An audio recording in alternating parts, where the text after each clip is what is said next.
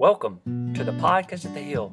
You are about to hear a message from Pastor Daniel Blalock entitled, Call to Serve, the Ministry of Deacons, from Acts chapter 6, verses 1 through 7.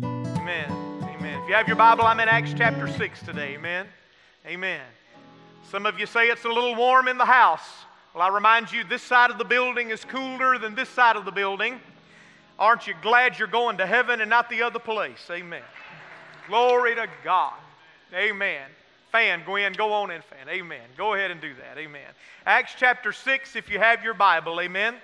Amen. Pray with me. Father, we love you and bless you. We thank you and honor you. We ask you to meet us today around your word. We ask you to bless our time together. We pray that you would help us to focus in, Lord, on what you would have to say to us through the pages of Holy Scripture. Anoint me to preach it.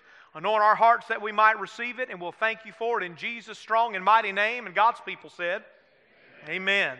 Amen. Hear the word of the Lord, Acts 6, 1 through 7. Now in those days when the number of the disciples was multiplying, there arose a complaint against the Hebrews by the Hellenists, because their widows were neglected in the daily distribution. Then the 12 summoned the multitude of disciples and said, It is not desirable that we should leave the word of God and serve tables. Therefore, brethren, seek out from among you 7 men of good reputation, full of the Holy Spirit and wisdom, whom we may appoint over this business. But we will give ourselves continually to prayer and to the ministry of the word. And the saying pleased the whole multitude. And they chose Stephen, a man full of faith and the Holy Spirit, and Philip, Prochorus, Nicanor, Timon, Parmenas, and Nicholas, a proselyte from Antioch, whom they set before the apostles, and whom, when they had prayed, they laid their hands on them. Then the word of God spread, and the number of the disciples multiplied greatly in Jerusalem, and a great many of the priests became obedient to the faith. May God add a blessing to the reading of His word, and His people said, Amen. There are many great reversals in the kingdom of God. Amen. There are many. The self-righteous are condemned, but those who admit their sinfulness find mercy and grace in the presence of Jesus. The Bible says the first will be last and the last will be first. The Bible says God resists the proud but gives grace to the humble. That's a reversal. Amen. Mary said that He has lifted the lowly from the trash heap, but the rich He has sent away empty with nothing. It's a great reversal. The Bible says the greatest among you will be the servant of all, and even the Lord Jesus, the Master, washed the feet of the disciples. Amen? Reversals. We find them all through the Word of God, things that don't go as you'd expect. We find very quickly in the Bible that leadership is not about putting on a title, it's about picking up a towel. Amen? Leadership in the Bible is always service. Say service. Paul kept referring to himself not as just an apostle, but as a bondslave of the Lord Jesus. He was above all a servant. Even Jesus said, the Son of Man did not come to be served, but to serve and to give His life a ransom for many. Amen? Today our church is preparing at the close of this service to elect its pastor's council. It is a very important matter that we'll undertake together in just a few moments. It's such an important matter that I wanted to talk to you about it from God's Word before we pass out ballots and do the business of the people of God. Now, I understand, listen, everything in me after that song service wants to preach a different message this morning. Amen?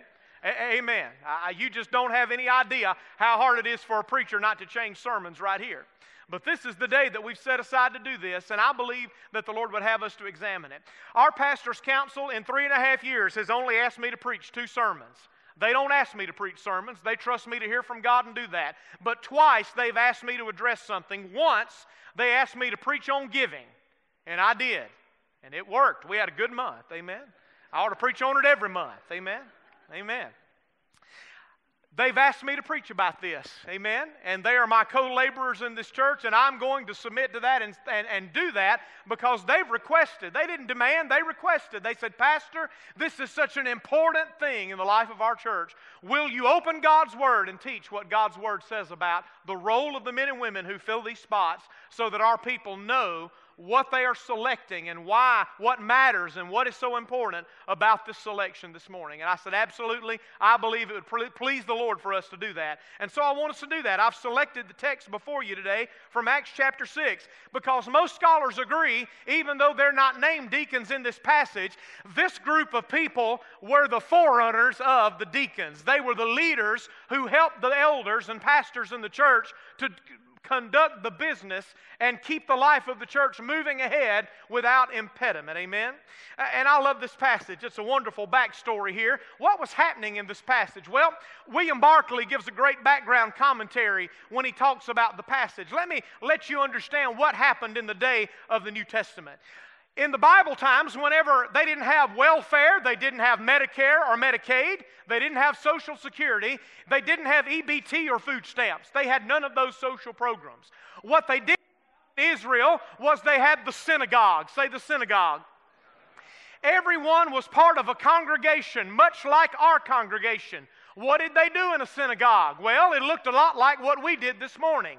They sang, they prayed, they took up a collection. They read God's Word, and the rabbi commented on what God's Word meant, and then they dismissed to go live for God another week. Sounds like church, doesn't it? Amen. Our service is modeled, Christian worship is modeled after that early synagogue service. It looks very similar. Well, what they did, though, on every Friday is they would go out into the community, and two of the stewards from the church went out and they received an offering from the community. They would take a collection, and it was two parts. Part of it was food and part of it was money. And then they would do that every morning. The ushers, the stewards would come knock on the door of every member of the congregation, and they would collect from them a little bit of food and a little bit of money. And then they would go in the afternoon after they divided that up, and they would return to the houses of those who were in need. If you were in temporary need of assistance, they'd put you on the list until you got back on your feet, and they would share food and money with you. Once you were able to be back on your feet, they would remove your name from the list. That was temporary assistance. Amen? But if you were a widow or an orphan, you were on the permanent list to receive help from the church every Friday, before sundown on the Sabbath. They would come and they would deliver to you enough money and enough food to get you through the next week. And that was how they did that. The problem was this: if you became a Christian, they kicked you out of the synagogue. Right? So not only did you lose your church, you lost your livelihood if you were a person in need. So what did they do? Well, the church decided we're going to have to do what the synagogue did. We're going to have to take care of the widows and orphans in our congregation. We're going to have to be their safety net. And they did that. And they adopted this very same practice that the synagogue had adopted. It was called the kuppah, or the basket. And they would collect food and offerings, and then they would distribute them as they were needed every week. Amen? What happened, though, in the book of Acts was simple. You had these two groups that existed in the church. The Bible tells us these people who lived in Jerusalem and were part of that original church, they were mainly Jewish people who spoke the native language. They spoke Aramaic, the version of Hebrew in their day. It was a dialect of Hebrew. You understand dialects. You speak English, but we don't sound like people from England. Amen? We speak the southern dialect. We say y'all. We drink our tea sweet. Amen. We want our sugar in the tea, not in the cornbread. That's called cake, right? Amen. We're just a different breed. We speak Southern English. We don't sound like you guys from Montana, from up north, right?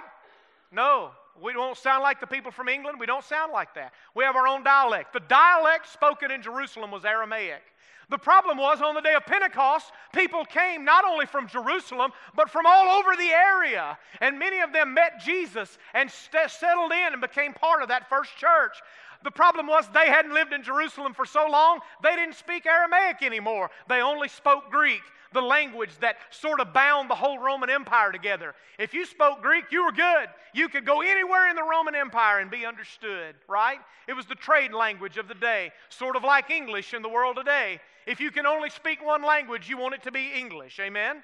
Because you can flag somebody down. In Korea, I got lost on a subway system, and a college kid walked up to me and saw the look on my face, and in perfect English said, "You look lost, could I help you?" I said, "Oh, thank God." Amen. If you're going to be dumb, you want to speak English. That's all I'm going to say. Yes. Right, David? If you're going to be dumb, you want to be a dumb American. That's just the best way to go. You can find your way out of anywhere. Amen. Amen. Here they were, but the problem was the Aramaic speakers, they were the Jewish women who spoke Greek were being left off the list. We don't know if it was deliberate or if it was accidental. The Bible doesn't say for sure. We do know that those who spoke Aramaic considered themselves to be a little bit better than the ones who did not. So it could have been they were intentionally neglecting them. That'd be bad, wouldn't it? Surely church people would never turn their nose up at anybody. No. Whether it was deliberate or not, we do not know. All we know is it was a problem, and the problem landed at the feet of the pastors, the apostles, and they came and said, we've got a problem here, and we need you to fix the problem. And you know what they said? You wouldn't believe what they said. You'd vote your pastor out if he said this. They brought this problem, and they laid it at the feet, and they said, Pastor, we need you to handle this. And he said, no, I'm not. Well, what are we paying him for, right? The apostles said, no, we're not going to handle it. We need you to appoint a committee to handle it, and we're going to let them handle it. We've already got a plate full. We already have a job. We already know what we're supposed to be doing. It is not right for us to leave the ministry of the Word of God and to wait on tables and to take care of this ministry. Appoint 7 men from the congregation full of the Holy Ghost and wisdom who have a good report. Let them be set over this business and let them handle this ministry, and we will continually devote ourselves to the ministry of the Word and to prayer. Amen. That's what they said. And so the Bible tells us this first group of leaders were known as deacons, came about in answer to a problem. Say a problem. Well, I want us to talk about them today. Number one, what is their role? Say that with me. What is their role? Well, they're called to serve. The very title deacon gives away what their job and responsibility is to be. Their title is descriptive of their role and function in the life of the church. The Greek word deacon is diakonos. It comes from the root word diako, which means to be an attendant, to be a waiter, to serve errands, to serve tables, to run errands. It is someone who serves, someone who goes and handles problems and deals with issues in the life of the church. They settle the business of the church. They make sure things don't fall through the cracks. They perform service ministries. That is their function. The church is divided into 2 very manageable but overlapping segments, the physical and the spiritual. And yes, they connect. And that's why pastors do help handle business. And it's also why deacons have to be spiritual and not just good business leaders, because they overlap. Amen. And both have to be addressed by both groups. The church is divided into these 2 groups very intentionally. Spiritual matters require task-oriented jobs, and physical service matters require spiritual guidance. The first deacons were called to serve the poor by feeding them. Deacons today have to deal with policies and procedures on all kinds of issues. Ask our pastors' council members, and they'll tell you they've dealt with things like purchasing major equipment, handling custodial tasks, building maintenance, budgeting, finances, setting salaries for pastoral and staff members, deciding about benefits, keeping up grounds, addressing traffic flow, parking problems, building codes, fire inspections, emergency exits, classroom equipment, a growing children's room that keeps running out of chairs every 3 or 4 weeks. Thank God for that. Amen. Amen. Public relations, transportation, and a host of other things. Amen. In fact, it was wonderful a couple of years ago, for our second trunk or treat, whenever Ronnie Sheffield came to me and said, Pastor, the police just showed up. We have the entire road blocked out here. It's not a party till the cops show up, right? Amen. Amen. Yeah. Amen. How did we fix that? Well, we had a Mobile policeman join our church, and he's going to help us tonight. Amen. God, thank the Lord for that. Yes. Amen. Y'all hug Bobby Lunsford when you see him. Amen. Tell him, Melinda, I bragged on him today. Amen. Amen. He's going to help us tonight. These men and women help us do so many things. We need deacons to oversee committees in the life of our church. Not only do they do things, they lead teams that do things. They put together committees and other groups underneath them that just address problems and issues in the life of the church. The finance committee, they count, deposit money, plan budgets, help me address financial issues. The building and grounds committee, everything from air conditioning to plumbing to electrical and landscaping to additions and expansions. This is a lot of property to maintain. Amen. And it is many of the things in our property, the replacement time has come due on them. And this council has worked tirelessly in order to do that. Amen. Chris has been on speed dial for 4 years, hadn't you, Chris? Bless his heart. He's so excited about coming off this time. He's already planned his vacation. Amen. Amen. Thank you, Chris. They've done a great job. Can I just take a moment? Let me tell you something. I have enjoyed working with these 12 men and women. They have done a stellar job. And would you just let them know for a moment? They have done an amazing job. Amazing work. Amen. Amazing work. I'm so proud of them. They have pulled together. We've had moments of intense fellowship. We've never fought, but we've had moments of intense fellowship. We've had passionate discussions about things that were dear to us. We walked out of a couple meetings and hugged one another's neck and looked at one another and said, "Are we good?" "Yeah, we're good." "Okay." Why? Because we're passionate about our church. Because the 12 men and women who sit in these seats love the Forest Hill Church of God. They are jealously devoted to it. They long to see it go forward. They invest time and money and energy and sweat and prayers and tears and much labor in the life of this church. And I'm so thankful for them. And listen to me, we need to make sure today that we continue to have a great group of leaders like the ones we've had who will not miss a beat but step in where they've left off and continue the work of the kingdom of God. Finance committee, building and grounds, guest relations, security, benevolence, social activities, transportation, missions, all of these things and many more fall under the purview of your church and pastors council. They run point on these issues. They lead the way on these items, not me and the staff. It is important that you think through who you vote for today. They need to be men and women who meet the biblical requirements because their job matters so very, very much. They serve God by serving people. Say that with me. They serve God by serving people. Years ago, a deacon whose faith had been revitalized during a Sunday night evangelistic service came to the pastor and said, "Pastor, I just want you to know I love the Lord in this church and I'm available for service any way you can use me." He assured him he would be able to be called upon. Well, later that night, a widow woman in the church called the pastor and said she was desperate for a ride for her young son the next day to go and to see a specialist for an appointment, a follow-up visit. The pastor already had an appointment the next day at another surgery and he couldn't go, so he called this deacon who was eager to serve and said, "I've got your first assignment. Can you go and take this woman and her son to the specialist tomorrow?" Well, what he didn't tell him is it was 3 hours away, amen? But he put her in the car and they drove and they went and he served the Lord. While they were going and coming again, he went and took the day off work, took comp time and went and served. And while they were on the way back, this mother, she goes with the little boy and they come back and the little boy's sitting on the seat next to the deacon and he looks at him and he smiles and he says, "Excuse me, mister, can I ask you something?" And he said, "Yeah, son." And he said, "You're God, aren't you?" The deacon looked and said, "No, son, I can assure you I'm not God." "Why would you say that?" He said, "Because last night I heard my mama crying and praying to God for somebody to be able to take me to the doctor today. And you showed up this morning." Amen. He said, "Well, you must not." He said, "If you're not God," he said, "you must work for God." And the deacon smiled and said, "Yes, son, now more than ever. Now more than ever." Deacons work for God. Say that with me. Deacons work for God. They serve the church because they love the Lord.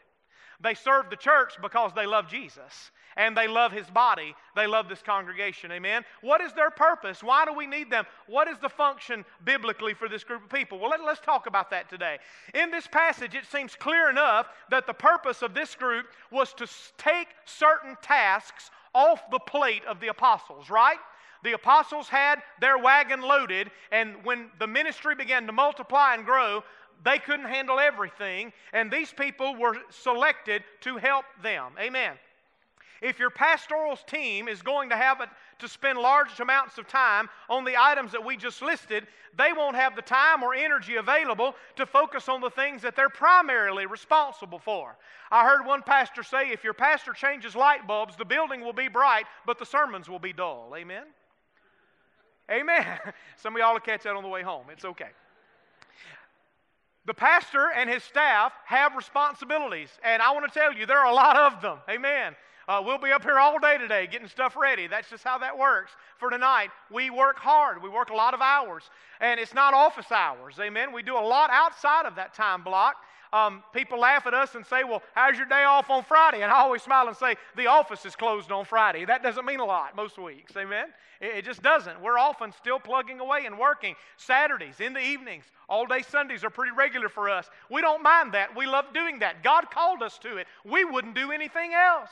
We enjoy doing this, but we can't handle everything on that list that I just put up a minute ago. We have to have the help of others. You see, the church has two kinds of ministry, spiritual and evangelistic, which is rightly the work of the team of pastors. It also is social and economic, and that is rightly the work of another group of people in the church.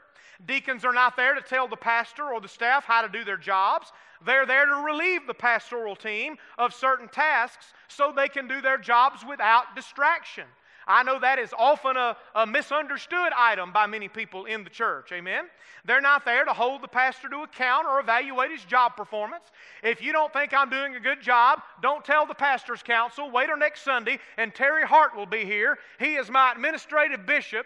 He is my overseer, and he's the one to tattle to if I'm doing something wrong. Amen?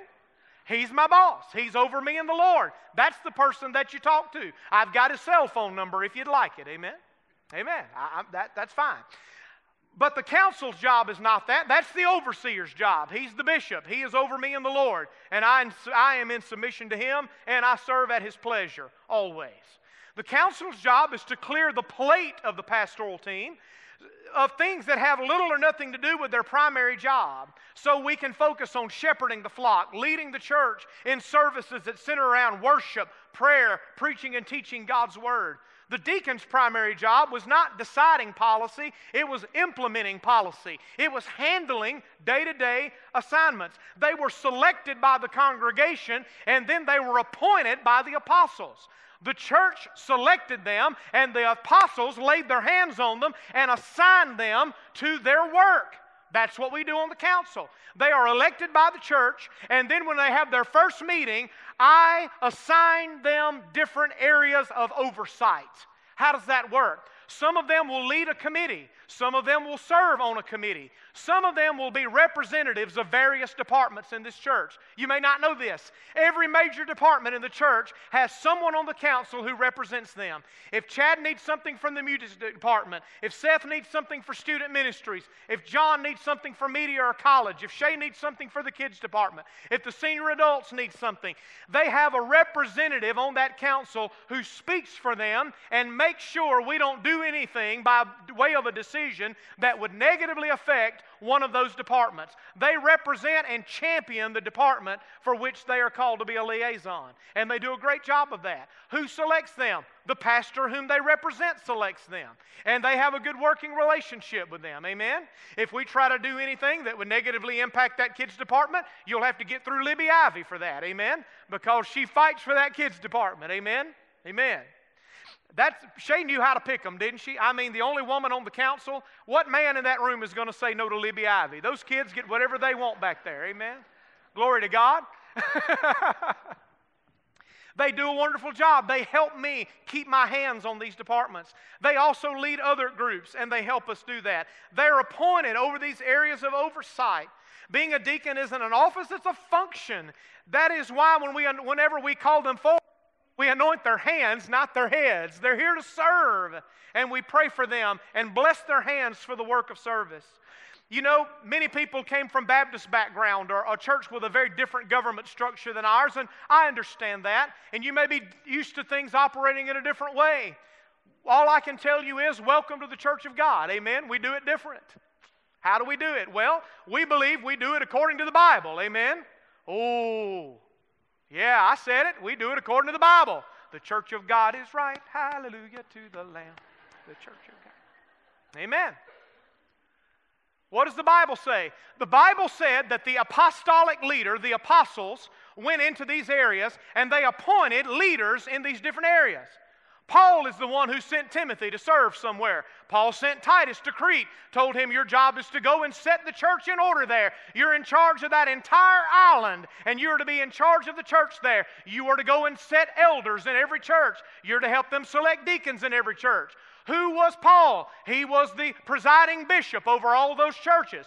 Who was Titus on the island of Crete? He was the overseer of Crete. That's who he was. Who led the churches on Crete? The elders that he appointed. He didn't elect them, he appointed them. Say, he appointed them.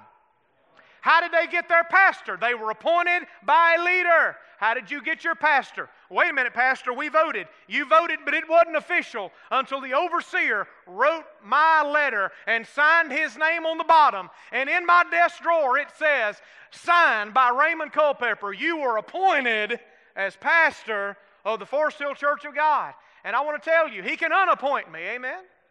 I serve at his pleasure. I'm under the leadership over me in the Lord. The pastor is appointed under the direction of the overseer. Where'd you get that from? We got it from the New Testament. That's where we got it from. Quiet in the Holiness Church. Wonderful. Let's teach what the Bible says about government this morning. I became Church of God because I believed in a centralized form of government. I'm not saying everybody else is wrong. I'm just saying ours is better. That's all. Amen. Because the one that's more biblical is better. And the overseer appointed elders in the church. And those elders raised up other elders to help them shepherd and pastor that church. The deacons were selected by the congregation. And their job was to help the elders and pastors to manage things in the life of that church. So you have apostolic leadership. You have a pastor who leads a team of elders. And then you have deacons who help those pastors and elders by taking responsibilities off their plate. That is the model you find in the New Testament. It's the model you find in the book of Timothy and Titus. It's the picture that you find in the book of Acts. And it is the model that the Church of God has adopted. So we have a state overseer. He's our apostolic authority. He'll be here next Sunday. You all better be here. Don't embarrass me by laying out of church when the bishop comes. Amen. I will come to your house. Amen. I'll bring him to your house. How about that? Amen. He is my apostolic leader. He represents the government of the Church of God, and I'm thankful for him. Amen. I am the pastor of the church. I was appointed here with the approval of this great congregation, for which I am most thankful. Amen. It's hard to serve when people don't like you being there. It really is. Amen. And many people have come to me and say, well, what about the pastoral staff? They work for the pastor. They serve at the pleasure of the pastor. They work for me. Amen. I often get input from other people before I hire someone in pastoral ministry, but at the end of the day, those are people who serve in ministry as elders alongside of me. Therefore, the pastor selects the pastoral team. Amen. I didn't know that. Well, now you know. Amen. As my friend said, if you didn't know, you wouldn't know. Amen. Well, now we know. That's how that works. Amen.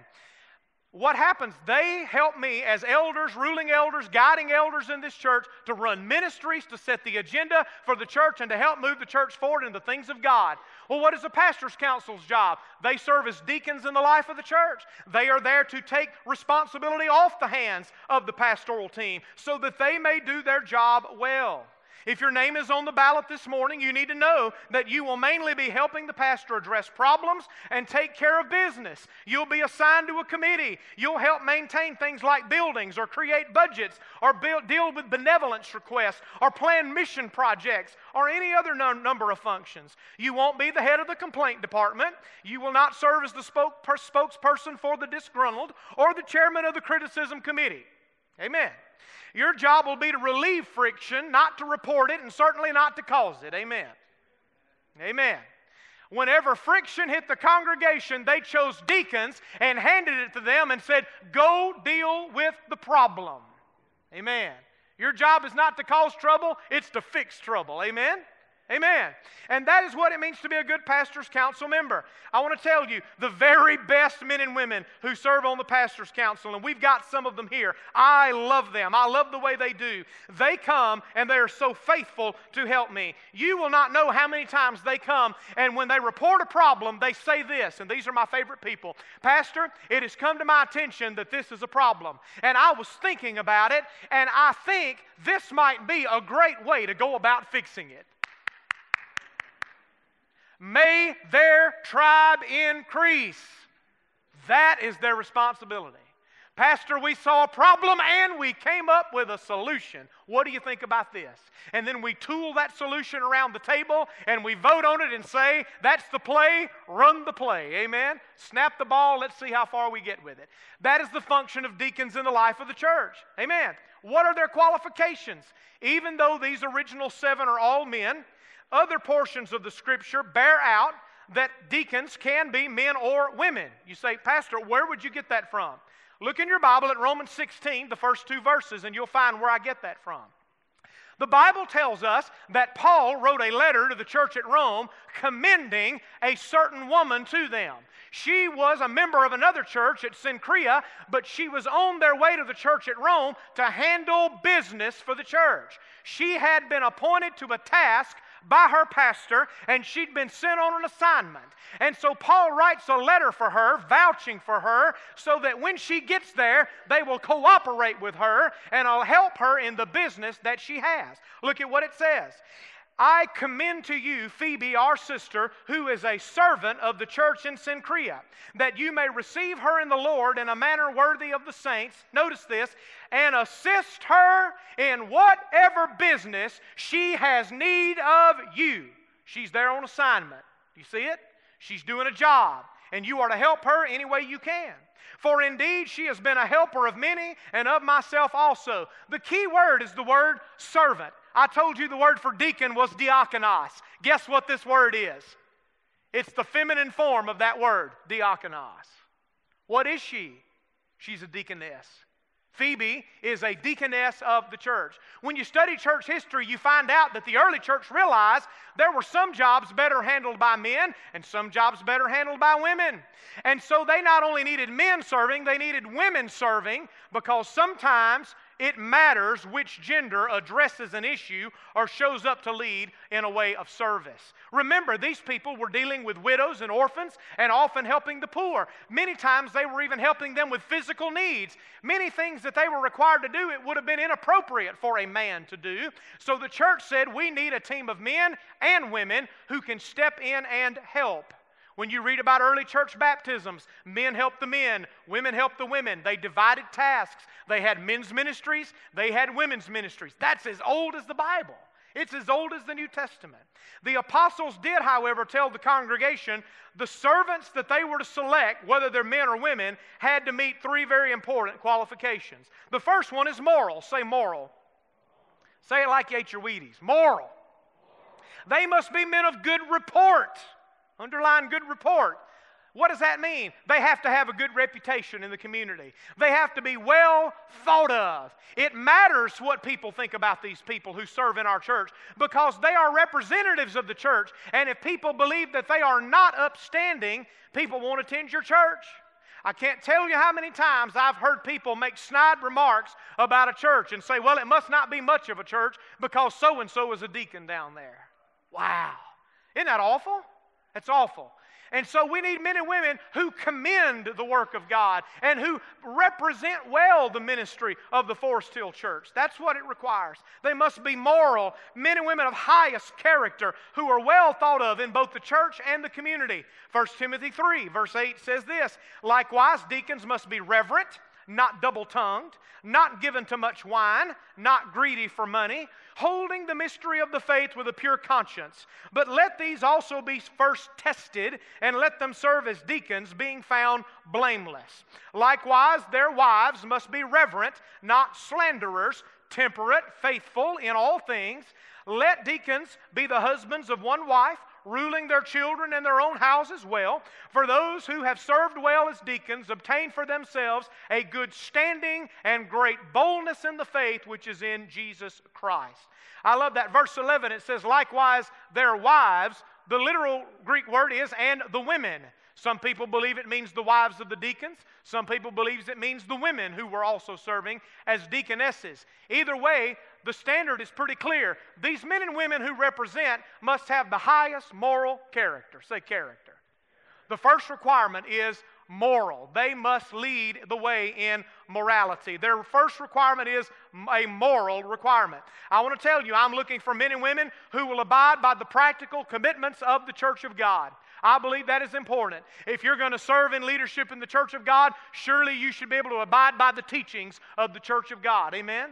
You know what our church believes. You know what we teach. If not, you should before you allow yourself to be brought into its leadership. Amen? Amen.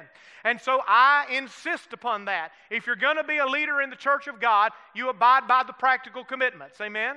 Whatever you believe about sipping saints, I don't want any sipping deacons. Amen? Amen. If you can't stay off the boat, take your name off my ballot this morning.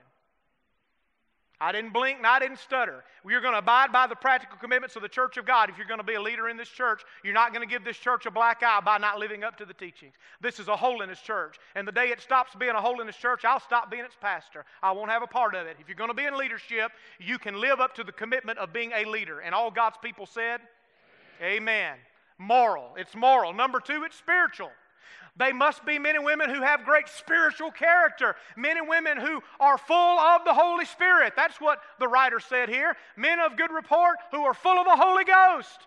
We need men and women who are Spirit-filled. Even though their function is dealing with business rather than preaching or leading the service of worship, their business is spiritual in nature. They must be men and women who are submitted and under the control of the Holy Ghost.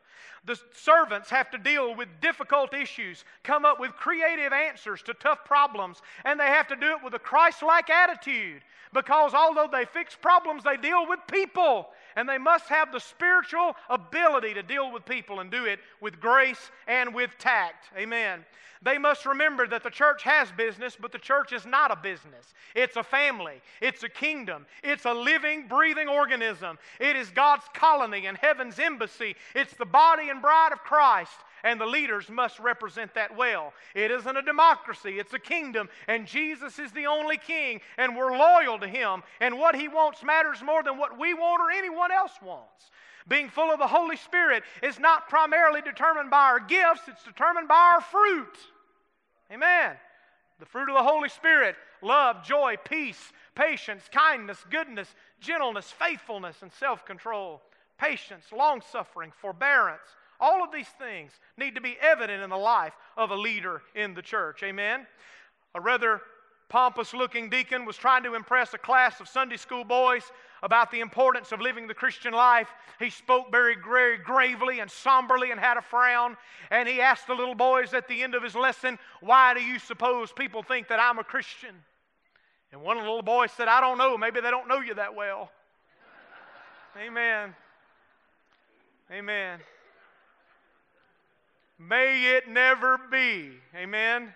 May it never be. Spiritual, full of the Holy Spirit and the Holy Ghost to make you sweet. Amen. Amen.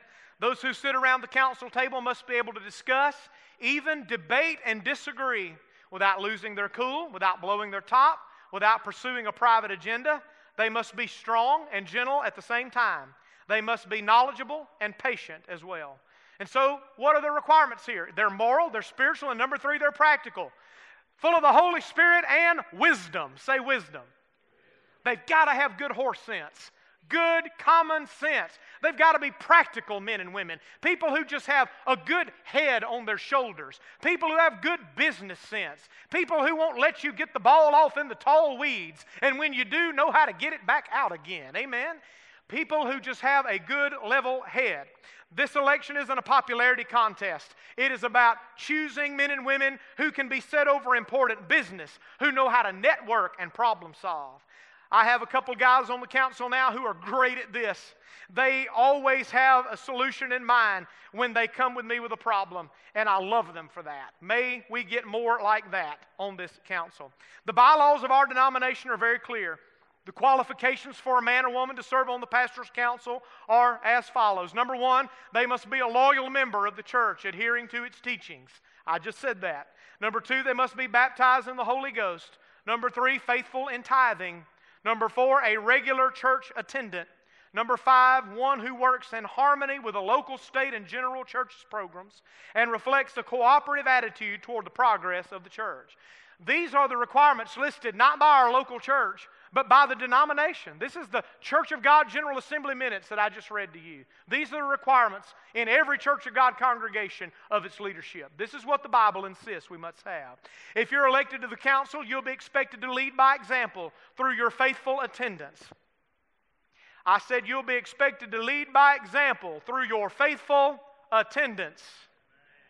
Your giving, your participation in special events, service in the church's ministries, and support of its total program. Pastors' council members are men and women who are all in. They're all in. They're most committed to the life of the church. One morning, a deacon sent his apologies, claiming he was home with the flu. One of the members told on the pastor and said, "I know for a fact he was on his way to a ball game."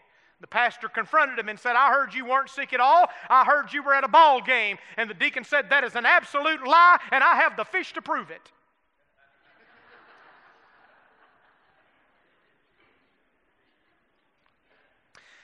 Leadership means you go first.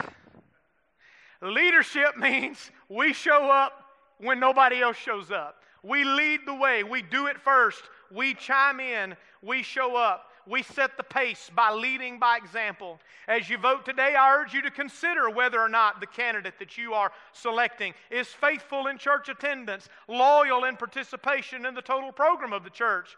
If you're too busy to serve, then you're too busy for this position because it is a service position. Amen? Amen. We'll be expected to attend Monday night meetings on the average of once a month, as well as some additionally special called meetings when urgent business arises. You'll be called to lead or serve on various subcommittees of the council, as I've mentioned, possibly to serve as a representative or liaison to a major department, such as youth or worship or children's or senior adults. Hear me today. You'll be called upon to abide by the local church's policies regarding issues about confidentiality, solidarity, and hospitality. Amen? Confidentiality matters. If you can't keep things to yourself, you can't serve as a deacon in the church. It's just that simple. We make a promise when we join the council. We will be confidential about council business. And council business cannot be leaked outside to the larger body. We often talk about many things that are very private and delicate in the life of our church. They must be held in confidence. And I will insist upon that. Amen. It must be done. We talk about solidarity. What does that mean? It means even if you don't get your way in a council meeting, when the council makes a decision, we walk out of that room saying, "This is the decision that we have made." And we made the decision even if we didn't all vote for it. And even if we as you, when we walk out of that room, we decided this is the play where we call and this is the play we're going to run. Amen. And that's how we roll. Solidarity. That's how we do it. Amen. If you can't be a team player, I'm sorry. This is a team sport. Amen. It's quiet in the Holiness Church. I'm having more fun than I've had in a long time. Amen. Amen. In summary, and I'm closing, you're about to vote. Don't leave. You got to vote. Oh, it's not lunchtime yet. Not quite. According to Ephesians 4, ushers, go ahead and get ready for me if you will. According to Ephesians 4, the pastor is the chief elder, appointed by apostolic authority. He governs the church. He shares his ministry with other pastors, teachers, elders who help shepherd the flock, lead groups of people, drive the train on vital ministry, and care for the flock. The pastoral staff is served by a group of loyal leaders called deacons who help keep as many business-related tasks as possible off their plates by creating and maintaining support ministries within the life of the local church. Our ushers are going to be moving among you in just a moment. They're going to be presenting with you a ballot. It is important that... Thank you for listening to our podcast at The Hill. We pray that you are blessed by this message. For more information on what's happening at The Hill and to stay connected, visit our website at foresthillcog.org, join our Facebook page, facebook.com/foresthillcog, or download our app from the iTunes or Google Play Store.